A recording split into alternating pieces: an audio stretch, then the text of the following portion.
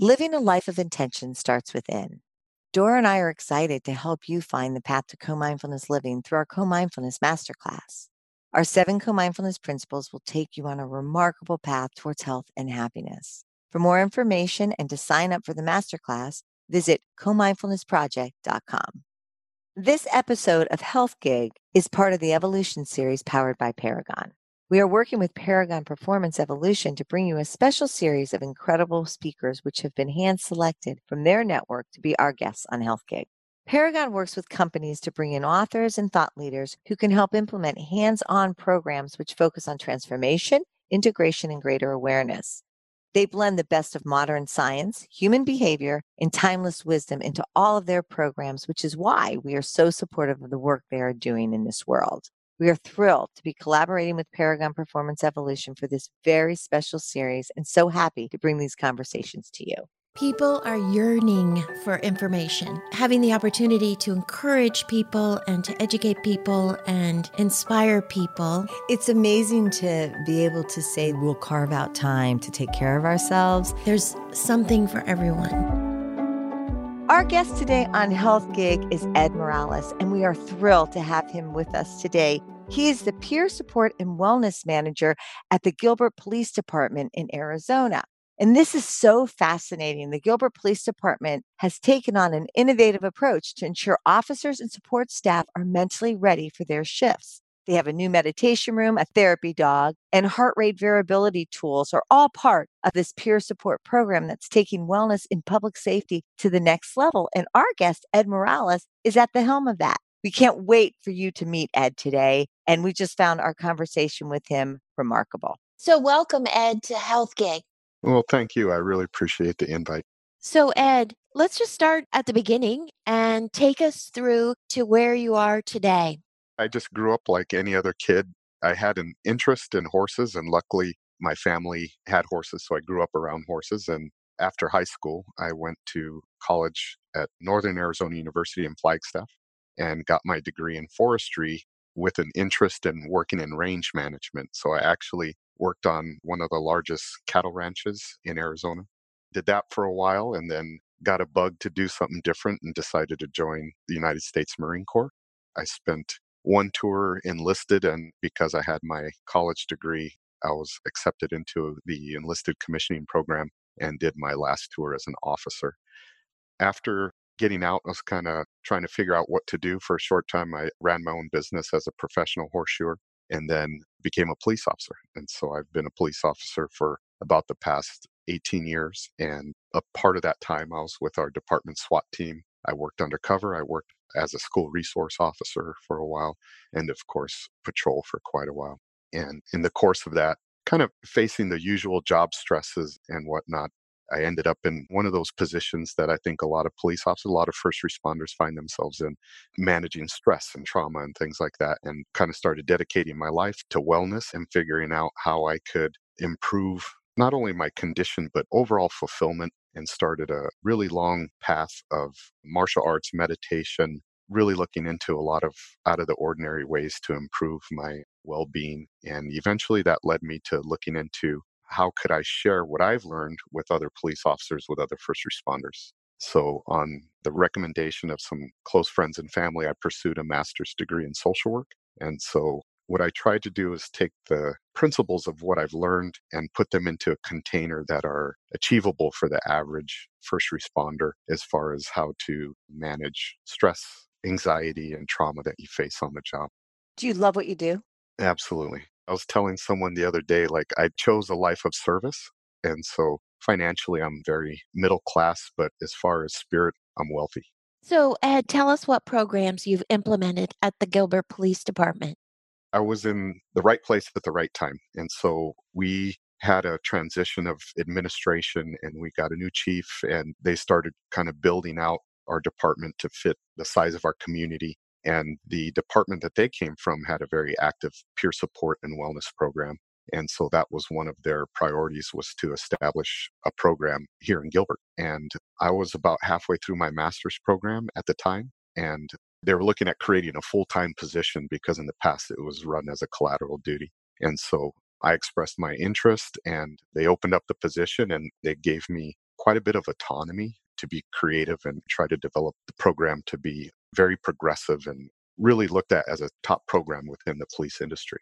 And so what I realized was after years and years of police work, I had a lot of good information coming my way, but a lot of it I resisted because it was kind of this idea of who are you to tell me what's good for me, right? As I think that's one of the things that you develop as a police officer is a kind of a suspicious way of thinking, And so I knew that I didn't want to try to push things on people, but really try to make it their idea.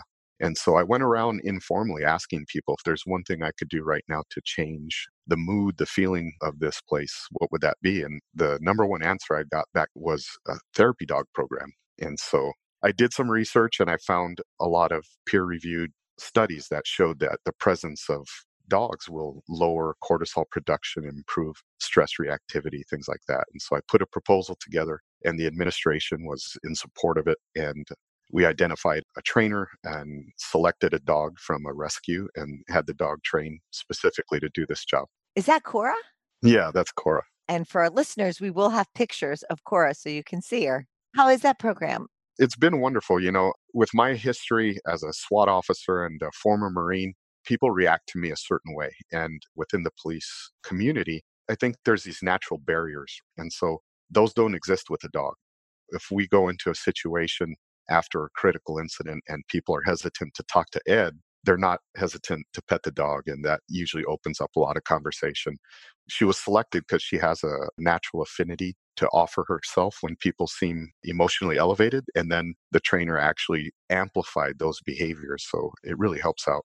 Is Cora like assigned to you or how does it work?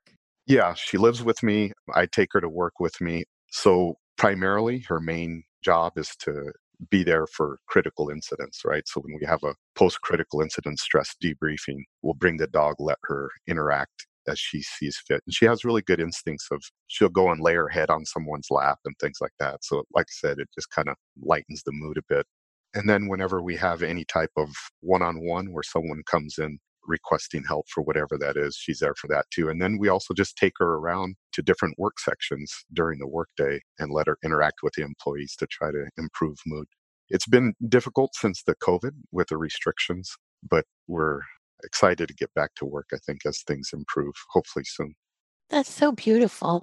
And so we've noticed that you've put a meditation room in the police department. Can you tell us about that? When I was working on my master's degree, all of the papers, all of the research that I did was focused into law enforcement and military and how to manage stress and mitigate the effects of trauma and manage PTSD and things like that. So I put a lot of research into that during my master's program. So when I took the position, that's where I say it was kind of the perfect storm where I was in the right place at the right time. I had just bundles of research on police stress. And what I found was teaching police officers and military how to manage stress, how to improve performance in stressful situations has had a lot of success. There's an organization called the HeartMath Institute in Boulder Creek, California. So when I took the position, I asked the administration, I said, if I'm going to be in this position, what I would like to focus in on is resilience training. So I found a lot of research that also said that the way we've been approaching behavioral health in the law enforcement field may not be culturally appropriate, meaning we train for everything. So, like before you make a traffic stop, you do 20 traffic stops. We step by step learn how to work our tools, how to fire a firearm, how to talk on the radio. The one thing that we don't really train people for is how to manage stress.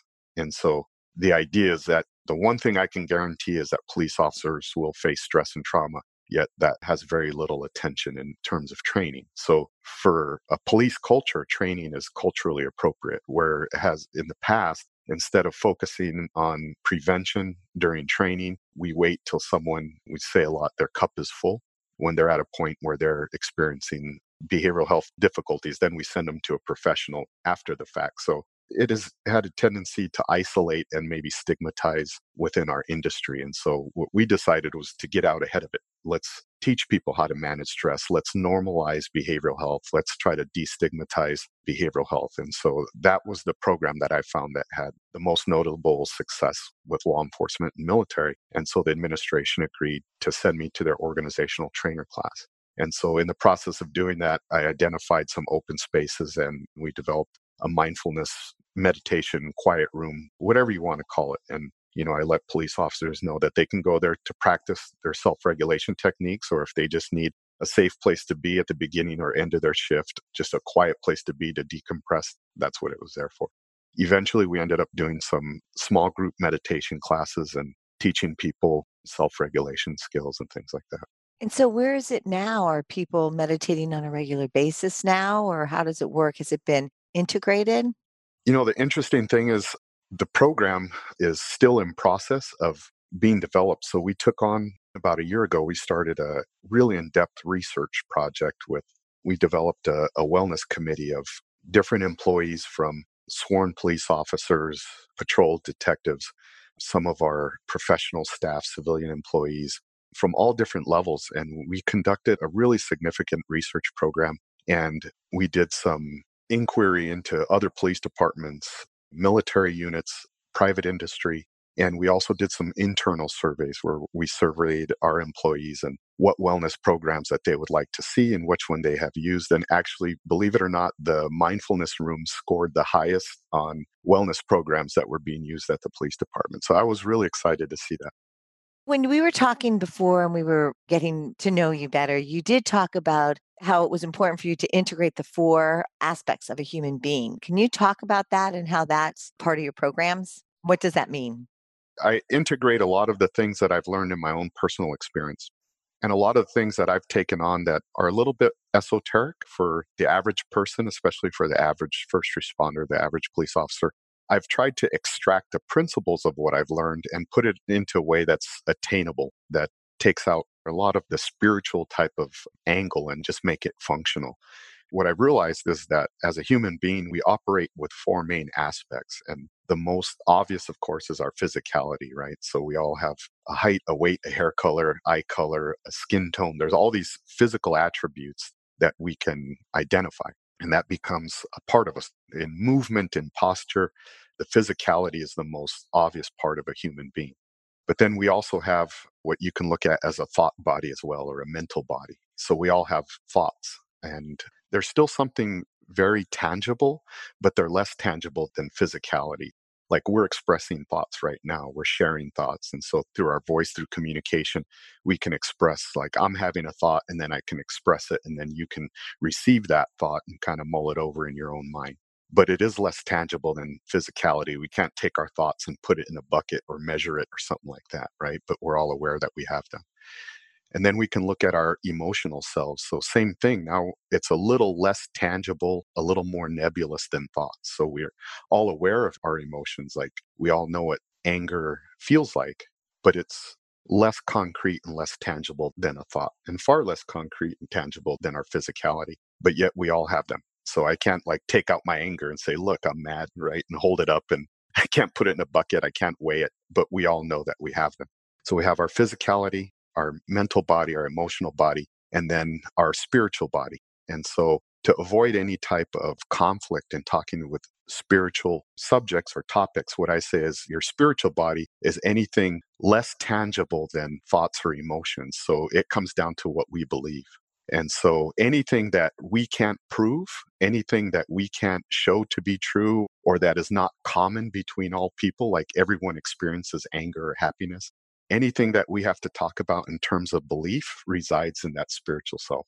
The interesting thing is that's what really drives everything else. So our beliefs are what drives our decision making on a daily basis. So in order for our physicality, we can maximize our physical performance when we just look at physicality. So in order to improve performance from there, we also have to integrate thought management, emotional management, and then really align what our values are in terms of belief, so that that core set of principles or beliefs that you believe make you a valuable person. And so for me, it always comes down to that is core beliefs. How can we define those and integrate them into our lives to maximize our performance? And that's just not physical performance. That's performance as a human being, right? Like, how can I be a better father? How can I be a better friend, a better relative, a better servant of my community? My thoughts, my emotions, and my belief systems have to be in alignment with my physical actions on a daily basis.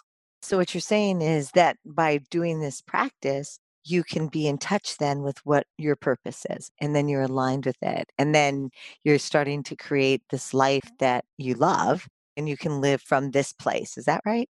That's absolutely right. And oftentimes, when we find ourselves in a position where we're not being fulfilled, people fail to identify a purpose, right? And then if we haven't identified it, it's hard to align those aspects of self towards that singular purpose. This is one of the things that I experienced in my own life where I think most police officers, at least, anecdotally from my own experience, they reach this point in their career where they start questioning, is this what I really want to do? And that happened to me. There was a point where it was the greatest job in the world. I couldn't imagine doing anything else. And then there was a point where I was really questioning, do I want to do this? And I had to think in my mind, well, what changed? And what it forced me to do is go back to the day that I applied to be a police officer. I was like, well, why did you want to do this in the first place? And for me, it was to be in service of others. And I was like, okay, well, that's my purpose. That's my life's purpose. So as long as I stay in service of others, things seem to work out really, really well for me. And then so that allows me to align my thoughts, my emotions, and my belief systems, my core values around that singular purpose. Can you talk to us, Ed, a little bit about the importance of physically sensing with the body? I think as modern people, we're at a disadvantage because of technology in terms of how we sense ourselves as human beings. And so primitive people, I believe, were much more in touch with how they sense themselves and their environment.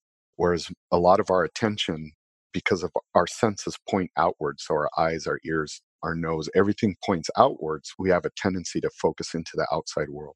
And so when I work with folks, when I work with police officers or clients in behavioral health, oftentimes they're not even aware of what emotional state they're in or how it feels in their body. So the question will come up, well, what are you feeling? Well, I just feel all stressed out. Well, what does that mean to you? And the answer often is, oh, I just don't know. Like, I just feel stressed out. And then I have to dig a little deeper. How does that feel in your body? Where do you feel that stress? And to be able to turn people's attention inward or their awareness inward, we can start identifying feeling states. And that becomes the first step to trying to change that into a more optimal state, I guess we can say, right? Because there's times where we need to feel stress or anxiety. That's a necessary thing. And so I don't think the goal is to always be free of stress. But if we don't identify when those feelings are coming up, oftentimes now we're pegged out in the red and we don't even know how we got there. So we have to start first internally sensing, what am I feeling in my body right now? Am I feeling a sense of nervousness? If I'm starting to feel that in my body, now I can start my self regulation techniques to start to mitigate the effects of that stress. So the idea is that you label that feeling as what you're feeling at that moment, recognizing that's not you, but rather it's a feeling that you're having. Is that right? Right. If you think about the body more as, like, let's say, an antenna, and it's giving you data all the time. Your body's constantly giving you data. Oftentimes, we try to diagnose our feelings or how we think about things or feel about things by our circumstances, right? Well, this is happening, this is happening, this is happening. And we neglect the power that we have in a situation to actually affect our environment. And so the first thing we have to do is listen to our body as an antenna, as a brain itself. I always tell folks that your body is the brain. So when it starts giving you data, we have to first recognize it, we have to identify it, and then we have to start diagnosing what that data is trying to tell us. And now we start using our self regulation techniques in terms of breathing and imagery to be able to optimize our performance in that moment. Like, to be quite honest with you, you may find this funny, but I'm not a real people person. So this for me is very difficult.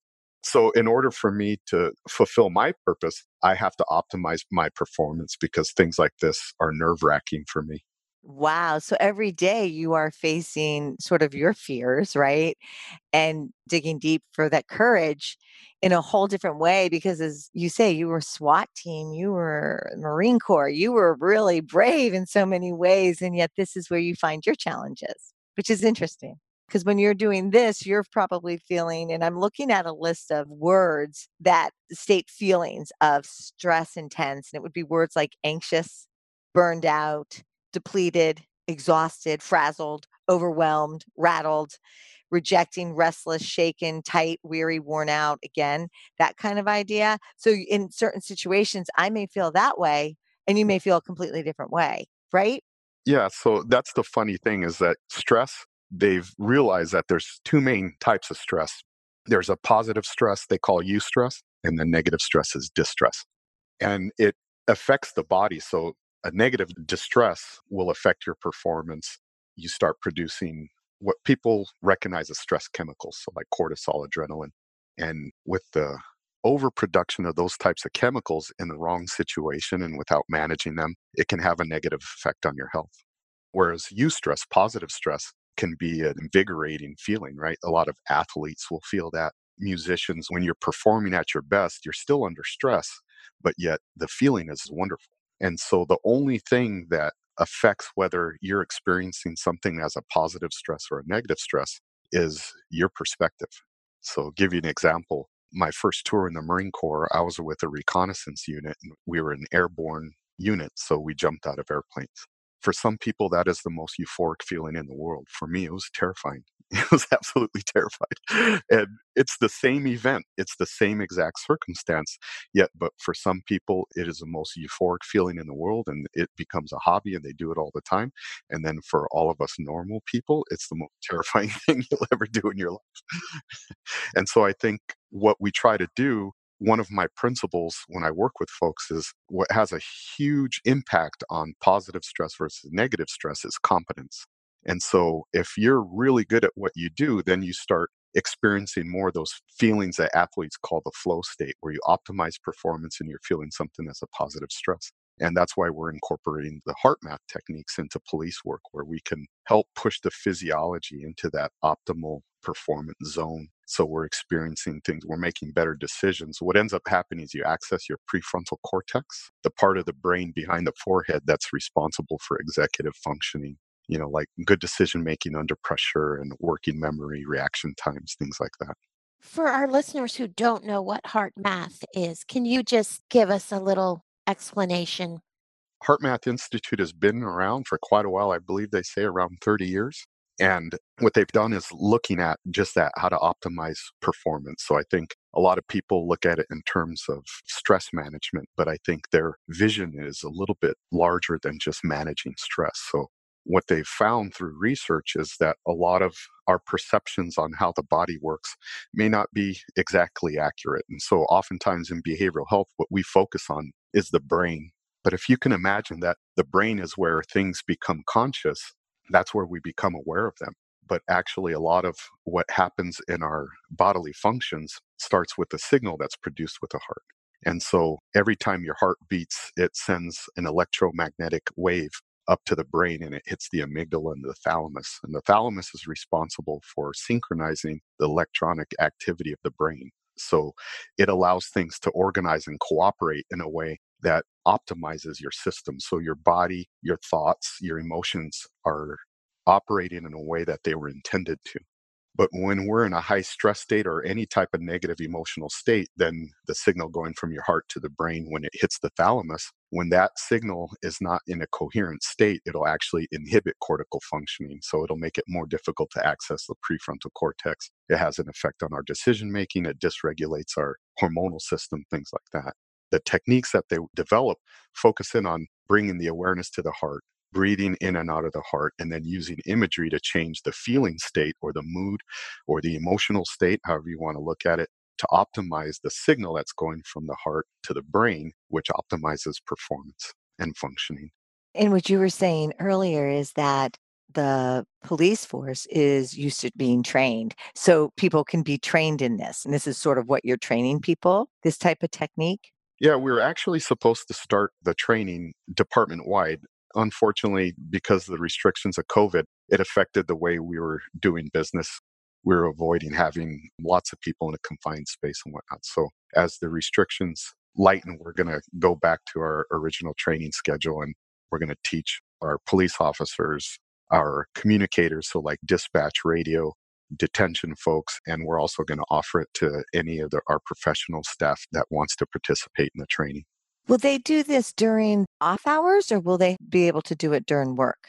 Oh, it'll be workday training. So we have a training schedule where we're involved with quarterly training. So each quarter we address a different topic, whether it's firearms or defensive tactics or any type of decision making. Now, my vision is that we incorporate it into all of our different training topics. So as we learn these self-regulation tools, we can incorporate them into our firearms qualifications, into our high-risk driving, things like that, where we need to optimize our performance. And you also told us that through these training, you want to change the culture of the police force. And then ultimately, you're changing the culture of the community. Reflecting back onto my early career, the things that we're talking about now, when they were discussed in a negative light. Back then, people who needed help in terms of mental health support were looked at as having a weakness. And so that's really the culture that we're trying to change, and recognizing that when people need help, that being able to reset and navigate the rest of their career in a healthy way is, it's what we owe our first responders. I have a question for you, Ed. You've chosen this life of service and you're taking care of everyone else. How do you take care of you, mind, body, and spirit? So I've been an avid martial artist since I was a kid. And probably about the past 15 or 16 years, I've really delved deeply into a study of martial arts that it's hard to describe it as martial arts. It's a study of self. It's an intricate study of the human being and how the human being fits into its environment. For me, it's become how I manage myself. And I've really put a lot into self awareness, a lot into focusing into sensing with my body. And I really have a daily practice of doing that martial art. And so that's become the way that I kind of move through this world. What it teaches you eventually is how your actions, how your thoughts, and how your emotions interact with your environment. And it's unique in that it's a value driven martial art. Our core values are humility, sincerity, and perseverance. The way we identify these becomes very important. So for us, humility, it may be a little different than the way some people define that. And so for us, that's not kowtowing to others and saying, I'm being humble. It's for us recognizing we're part of a larger system. And when we interact within those systems, we have to be aware of the dynamics of that. And so we practice that through martial application, that once we engage with someone, we're part of a system. And then we look at sincerity. And for us, a lot of people think about that in terms of telling the truth. But for us, it's communicating from our heart center to the heart center of someone else. I always tell people you can't argue with sincerity. You're either being sincere or you're not. And people know it. And where do you know it? In your heart. Everything that we communicate has to come from the heart to someone else's heart, even in martial application. And the last thing that we talk about is perseverance. So for us, perseverance isn't just you got to keep showing up. It's being able to maintain your form or maintain your frame in the face of pressure. So again, like I say, I'm not a real people person. I don't like being out in front speaking, but I know in order for me to message, it has to come from the heart and I have to maintain my frame. And so if I can recognize that I'm part of a system, and if I can communicate from my heart center to someone else's heart center, and I can persevere through stress and pressure, now I can operate as a fully integrated human being. And then that's how we develop integrity. And so we practice that through our martial application. And so when we see a technique that fails, we can diagnose how it failed through our values. Ed, thank you so much for spending this time with Doro and me and our listeners. It has been just so informative, so inspirational. So thank you. And thank you for the work that you're doing. Yes. And I also wanted to mention the day that we're recording this podcast is the birthday of the United States Marine Corps. And so I wanted to thank you and all the other Marines for their service to our country. Well, thank you. And I'd like to say happy birthday, Marines. Semper Fi. It was great to be with you both. Thank you for joining us on Health Gig. We loved having you with us. We hope you'll tune in again next week.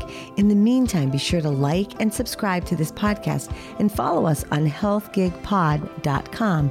I'm Trisha. And I'm Doro. Be well.